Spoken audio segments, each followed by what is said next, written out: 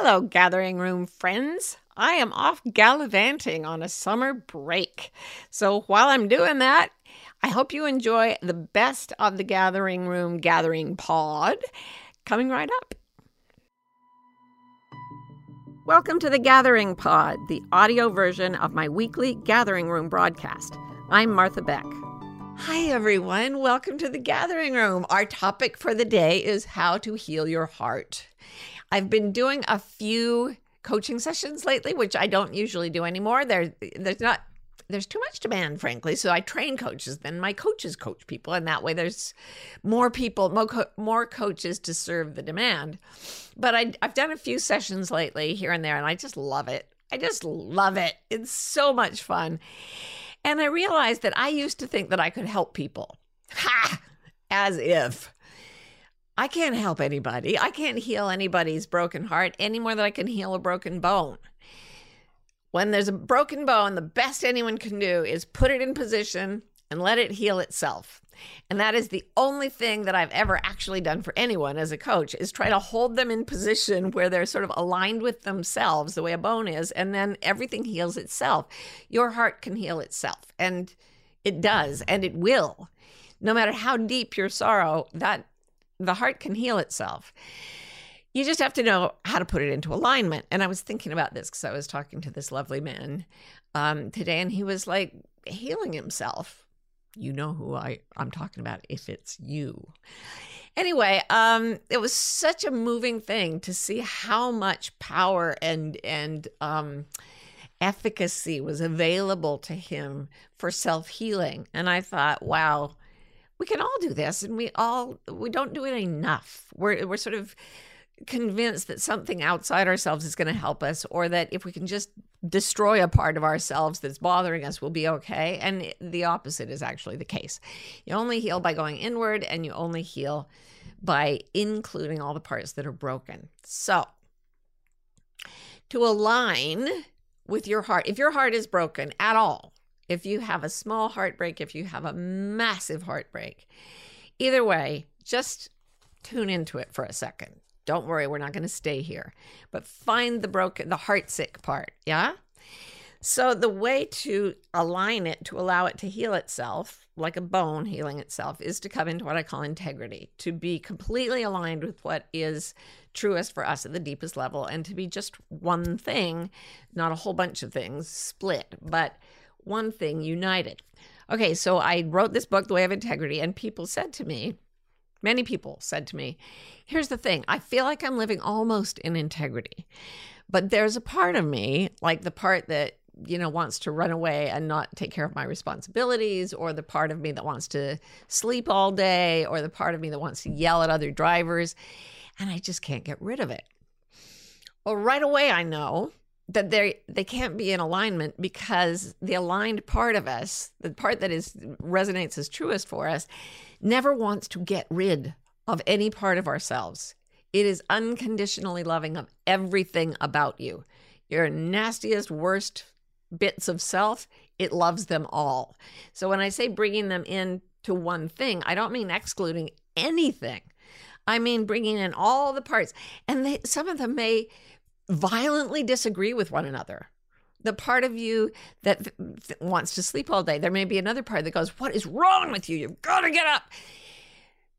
Walt Whitman wrote, do I contradict myself? Very well then, I contradict myself.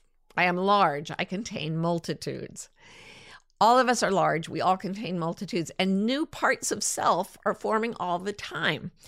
So I'm very much enamored of parts psychology, a way of looking at the human mind that sees all these different aspects of the self as wholly different people, but whose goal it is to bring the whole crowd in together so that they can be healed by the deepest self, which I'll talk about in a second. But just looking at all the different parts of self, when I say to someone, how are you feeling? They'll be like, oh, I'm so depressed. I'm really miserable. And then I'll talk to them a week later, and they'll say, I've really had a good week. And I'm like, wait, my head is spinning. You said you were so depressed, and now you said you've had a good week. It's even more common to have people go, oh, I feel great now. Last week, that was, but I was horrible, but I'm great this week. The next week, when I used to see people weekly, they would come back. Oh, yeah, I'm doing a lot better. I mean, last week was horrible. They always said last week was horrible, but this week's okay. And then they would contradict themselves. And it was because they were trying to describe themselves when in fact, as one thing, when in fact they were many things. They contain multitudes. I've been doing a lot of painting lately. And one of the things about painting is that you combine different colors to create different colors by combining the ones you've got. So I'm sure you know, if you combine red and blue, you get purple. If you combine blue and yellow, you get green. Red and yellow make orange, and so on. And if you put too many parts together, it looks really muddy. And one of the things that you do as an artist is you try to break out the pure tones. You try to find the pure tones and separate them a little so they're not all mushed together. And in part psychology, at least internal family systems therapy, which I love, there's a step called unblending. And it's when you look at all the colors of yourself and you pull out the pure tones and you just look specifically at what is the clearest, purest note, color note, mood note that you can find. So for example, I just asked you, find the heartsick part of yourself. So it might be heartsick because the state of the world is so depressing. It might be heartsick because you're in love with someone who doesn't love you back. It might be heartsick because you're raising 5 children and you have no time for yourself. There are a lot of reasons to be heartsick, but it's just going to feel negative in some way. So I want you to find the most heartsick part of yourself and then unblend it from the muddy mess that you get in your mind when you mush all yourselves together. This, weirdly enough, separating in this way is a way of creating unity. In a painting, if you can get pure tones and combine them, you have harmony. But if you mix too many pure tones together, you get this muddy consistency it's just not beautiful. So by separating the pure tones, we get something that we can recombine in a beautiful way instead of just mushed together. So whatever your heartsick part is, have it step outside you and sit down facing you and be anything it wants to be. But it is purely heartsick. That is what it is. And have it tell you why it's not feeling good. Like, tell you how it feels. Let it tell you what it doesn't like, what it wishes it had that it doesn't. And just instead of reacting against it, I wish I could get rid of you, then I'd be happy. Your job is to listen. Yeah? So you're going to be your own heart healer. And the heart heals when it is listened to, when it is understood. So listen. You can sometimes write it out. This is why I'm unhappy. And now we come to the part that is challenging for some people. The gentleman I was talking to today did such a wonderful job of it that I really it made me excited to share it with you guys. Find the part of yourself that is pure, unconditional acceptance, okay, of everything, actually. So he had a religious framework. But a lot of people have religious frameworks and they're not able to find the loving part. They actually can be less loving because of religious fundamentalism or whatever. But this guy God is love to him. So find the part of you that is love. And here's the thing, love takes many forms. Some of us associate the word love with erotic fixation or feeling sorry for someone or desiring something about them. And real love, there's no wanting in it. There's no pain in it. There's no possessiveness in it. It is calm. It is free. It is unconditional. It is unmoved, weirdly enough, because, we talk about being moved as being loving, but love never moves, really. It is we who go into love when we are moved, but love is always waiting there, steady state. It's like space. It's everywhere.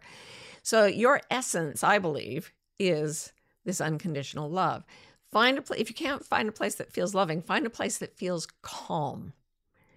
Peace is a really significant aspect of true love. And you won't find it in things like erotic fixation or neediness or over-attachment. There's no peace in something that is just those things. Yeah.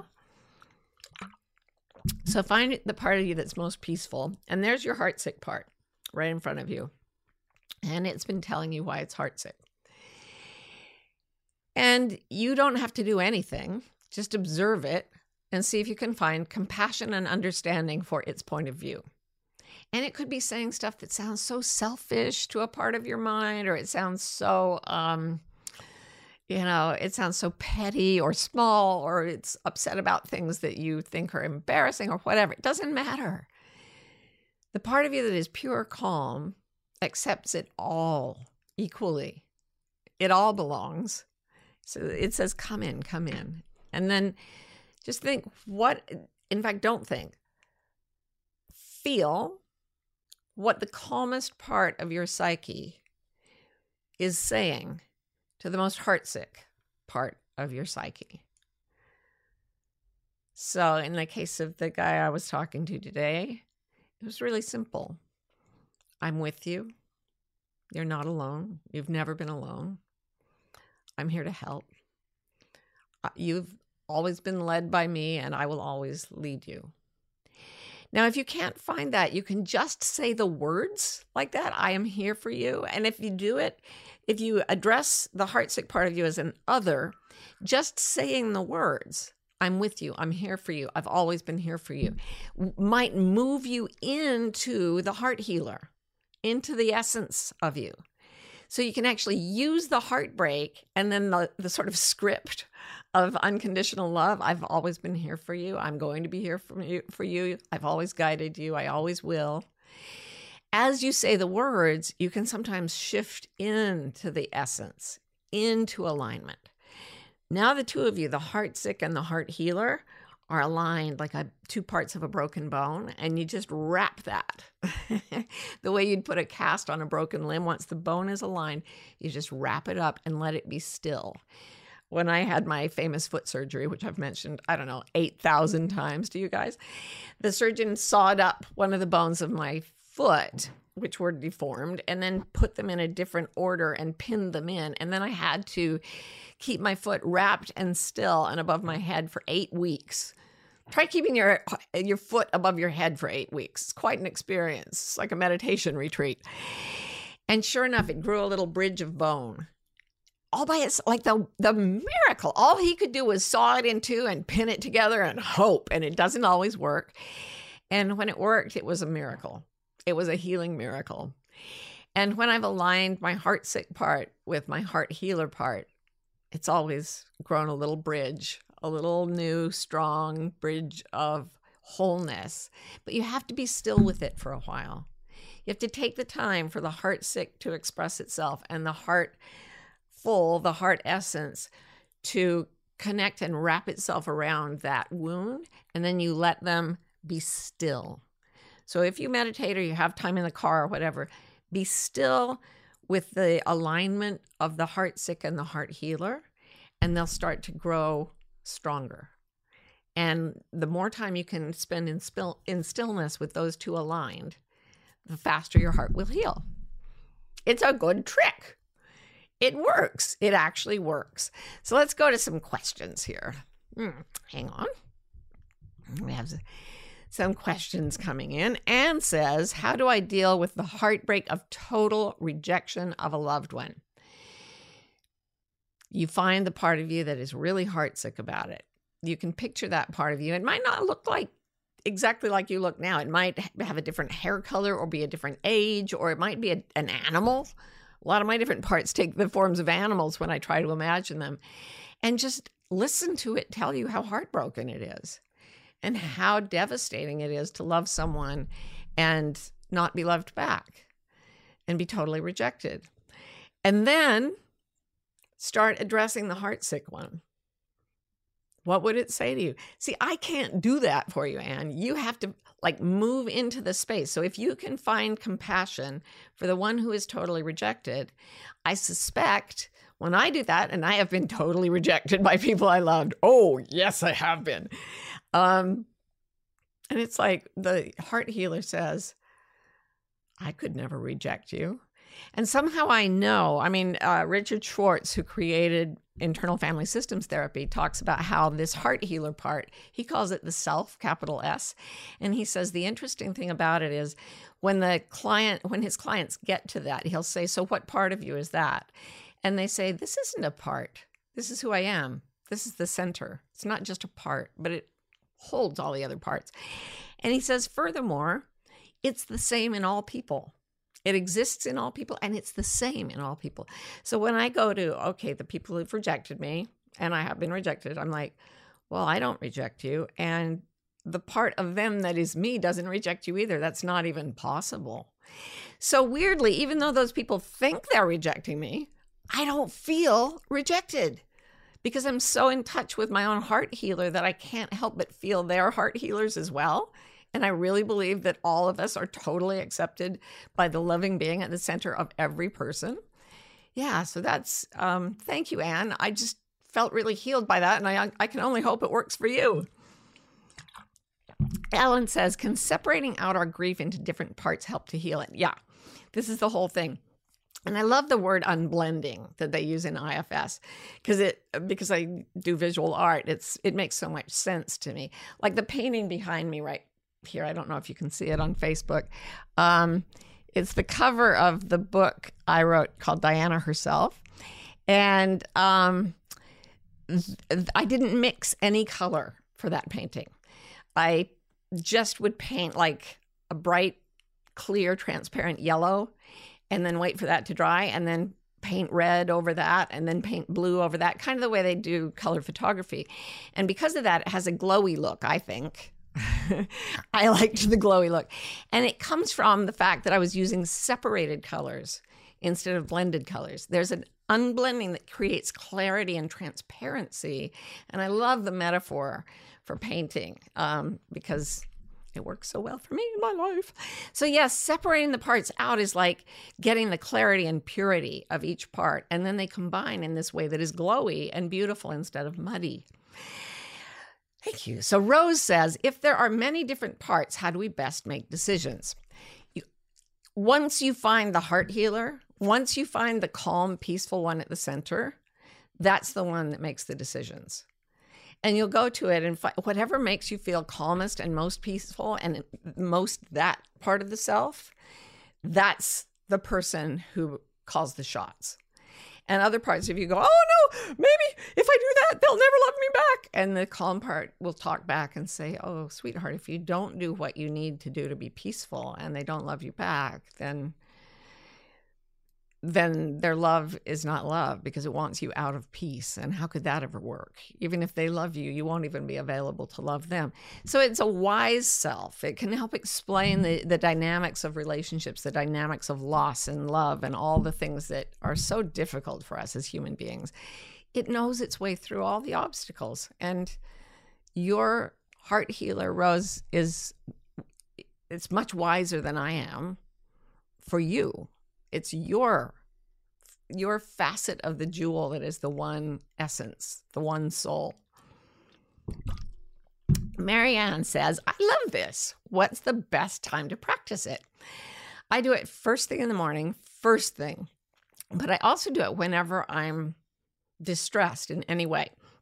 Like last night, I saw a play on Broadway. It's called Ohio State Murders, and it was heartbreaking. Oh, really, really heartbreaking. Sorry if that's a spoiler. Very inspiring as well, but it was heartbreaking. And at the most heartbreaking part of the play, I kind of started to dissociate because it was so heartbreaking. And so I took my eyes off the stage and I dropped my eyes down and I did a little meditation. I put the part of me that was distressed in front of me and I kind of contacted that and I was like working with it. It's a play about loss and racism and injustice and sexism and all these tragedies. And so the part of me that was heartbroken by all of that had to go back to source, had to go back to the heart healer. And then I was able to calm down. And I felt healed. And it was a very powerful piece of art. And it did that for me. It broke my heart to heal my heart. And great art can do that for us. T-Bone Duke says, what if the heart pain keeps coming back? Oh, it will. That's just what we do. So you just repeat, repeat, repeat. And it's not like, oh my gosh, I have to do that again. The necessity of repeating it, thinking of it as like, I keep eating food I love and it's delicious, but I'm hungry again just hours later. Like, why won't it stick? It won't stick because it's meant to be a continuous process of nourishment, and because the process is nourishing. Once you learn to do it, it's delicious. It's relieving. It's like being starving and getting fed, or being thirsty and getting a drink, or being hot and being refreshed.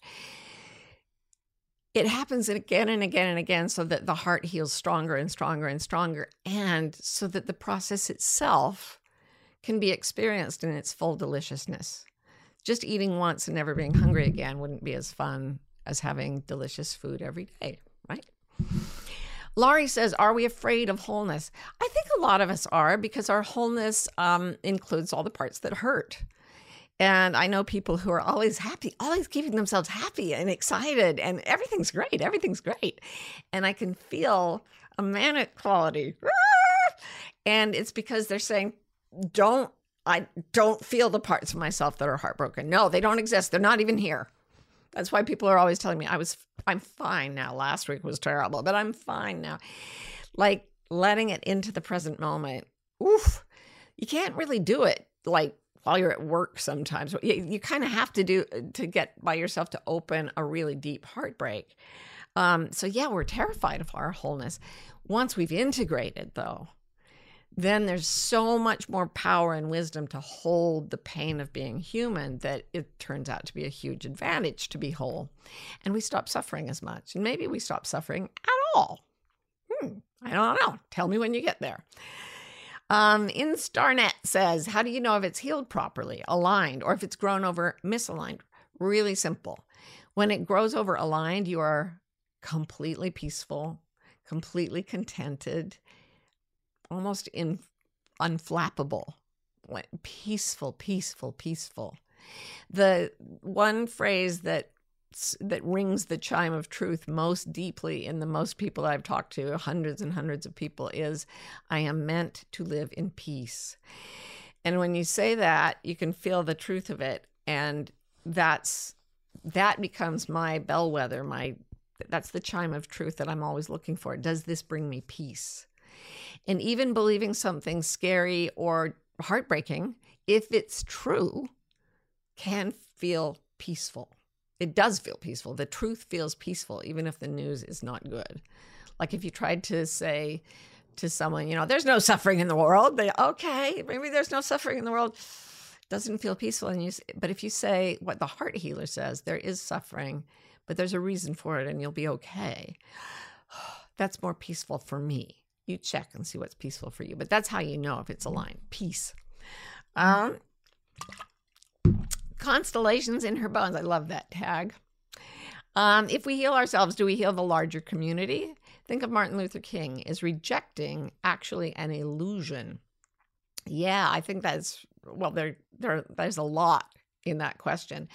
If we heal ourselves, we can't help but become a component of healing for the larger community. There's something, I'm sure you've heard of this, called the 100th monkey syndrome. It was based on these people who were studying monkeys in the islands off the coast of Japan. There are these monkeys that live in cold climates. They're the only monkeys that live in cold climates. They were cut off in Japan by the advance of an ice age, and they're very woolly and have short tails, and they like to hang out in hot springs. But they eat, the locals were giving them yams and rice to eat, and they were on the beach. So the yams and the rice would get sand and it would grind their teeth down and not be good. And one monkey on one island figured out that if she threw her yams or rice into the ocean, into a pool, then she could wash them and they'd come out clean. Even the rice could be separated from the sand. So she learned to do that, and then she taught her babies to do it. And the whole troop started watching, and they all learned to do it. Now, there are groups of these monkeys living on different isolated islands, and there were people observing all of their communities.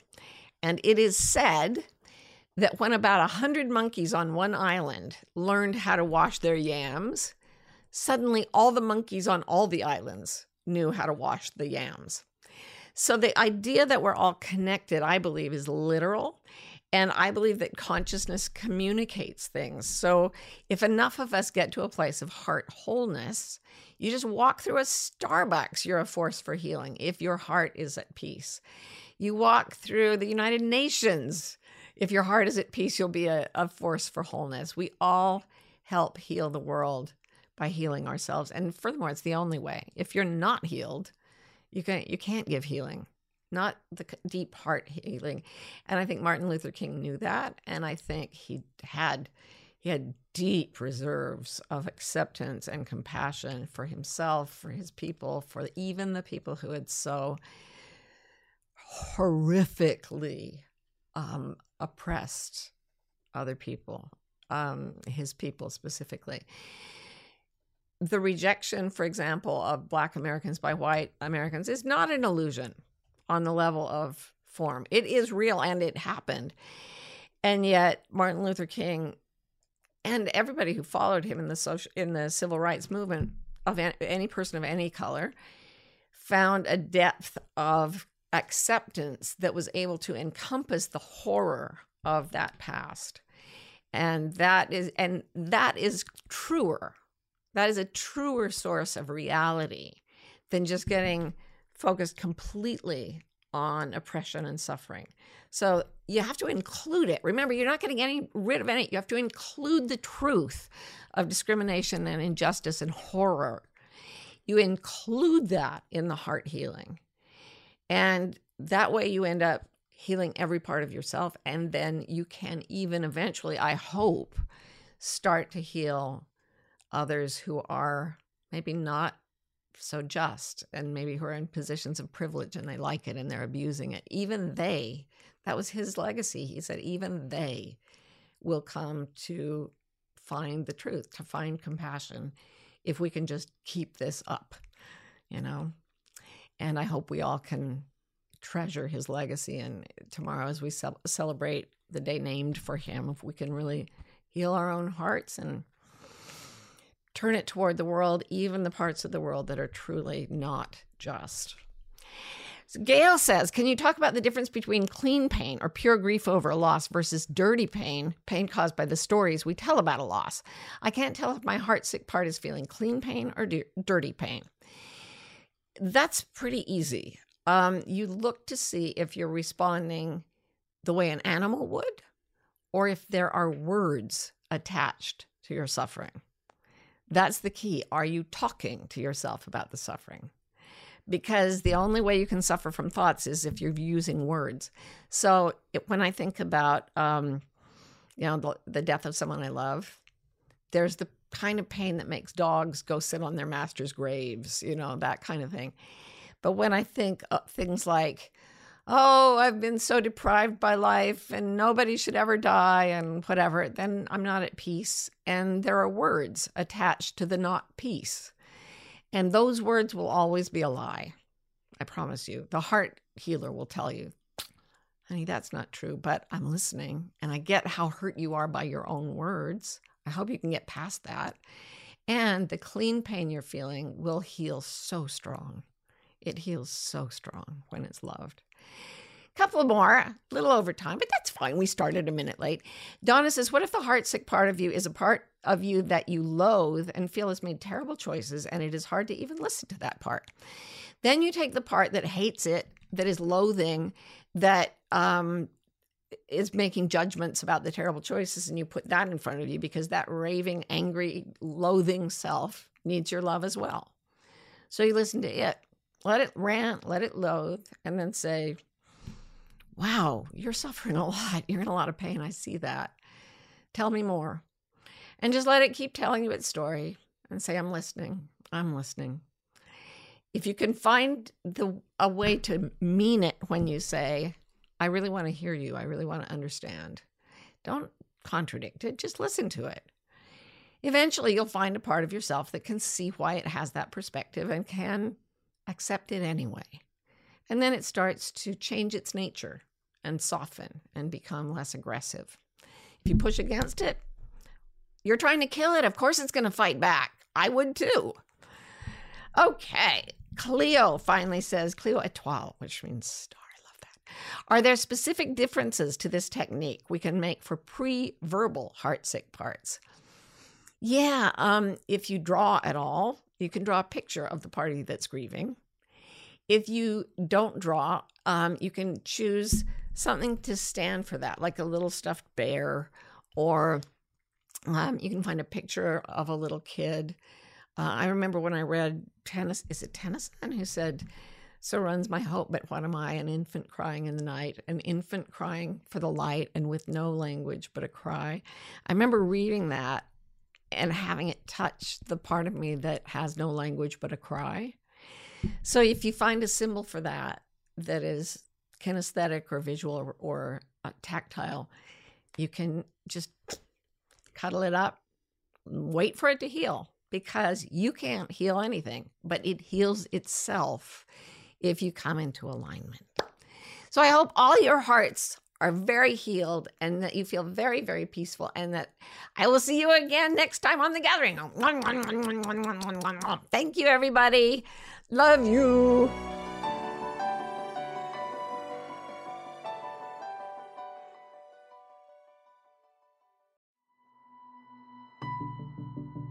It's a bewildering moment to be alive. That's why Martha Beck, me, and Rowan Mangan, me, created Bewildered, the wildly successful podcast for people trying to figure it out.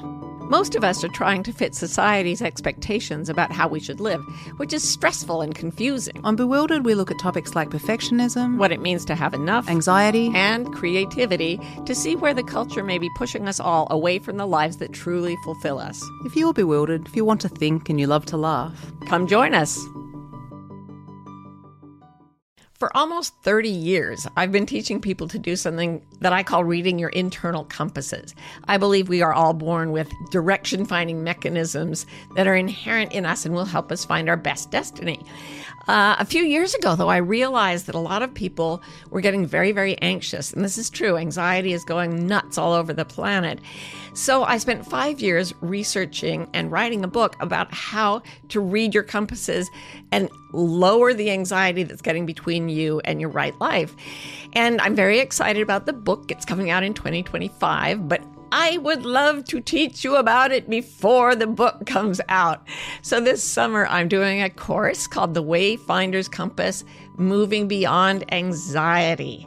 And you can check it out by going to marthabeck.com/compass, and we will have a fabulous time putting you on course for your North Star.